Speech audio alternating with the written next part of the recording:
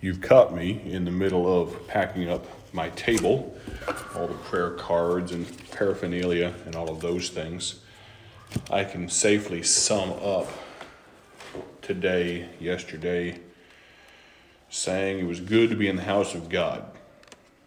I'll not be long in saying this, but in hearing an 85-year-old man bring the word, I had the privilege of preaching before him, and it will be a privilege to have been able to say that I shared a platform with Orrin Purdue. But let me say this, please be respectful of and take advantage of your opportunities to talk to the old men. Respect the gray hairs. I say this to the young men my age, young women, and those my senior, to look forward. I so appreciate, I'm going to tell Brother Ballard, the pastor here, this, but I so appreciate the fact that he had Brother Purdue in and allowed him to speak, and I was extremely helped.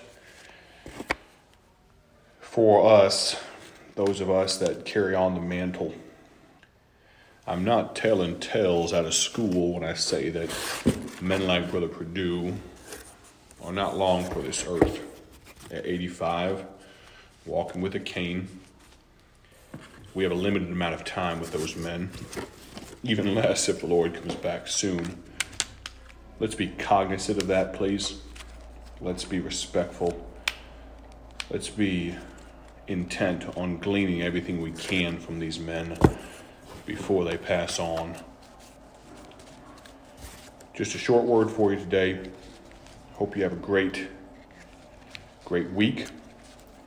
We'll likely be taking a short break on the podcast for the next couple of days as I'm traveling. It is not incredibly easy to record all the time, and I hate the audio quality that I'm giving you right now. I wish it was cleaner, and I appreciate your willingness to listen.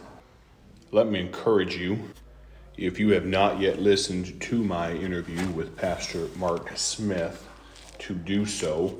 I do believe it will be a blessing to you. I look forward to the opportunity to speak to you again in the near future. God bless. Have a great day for His glory.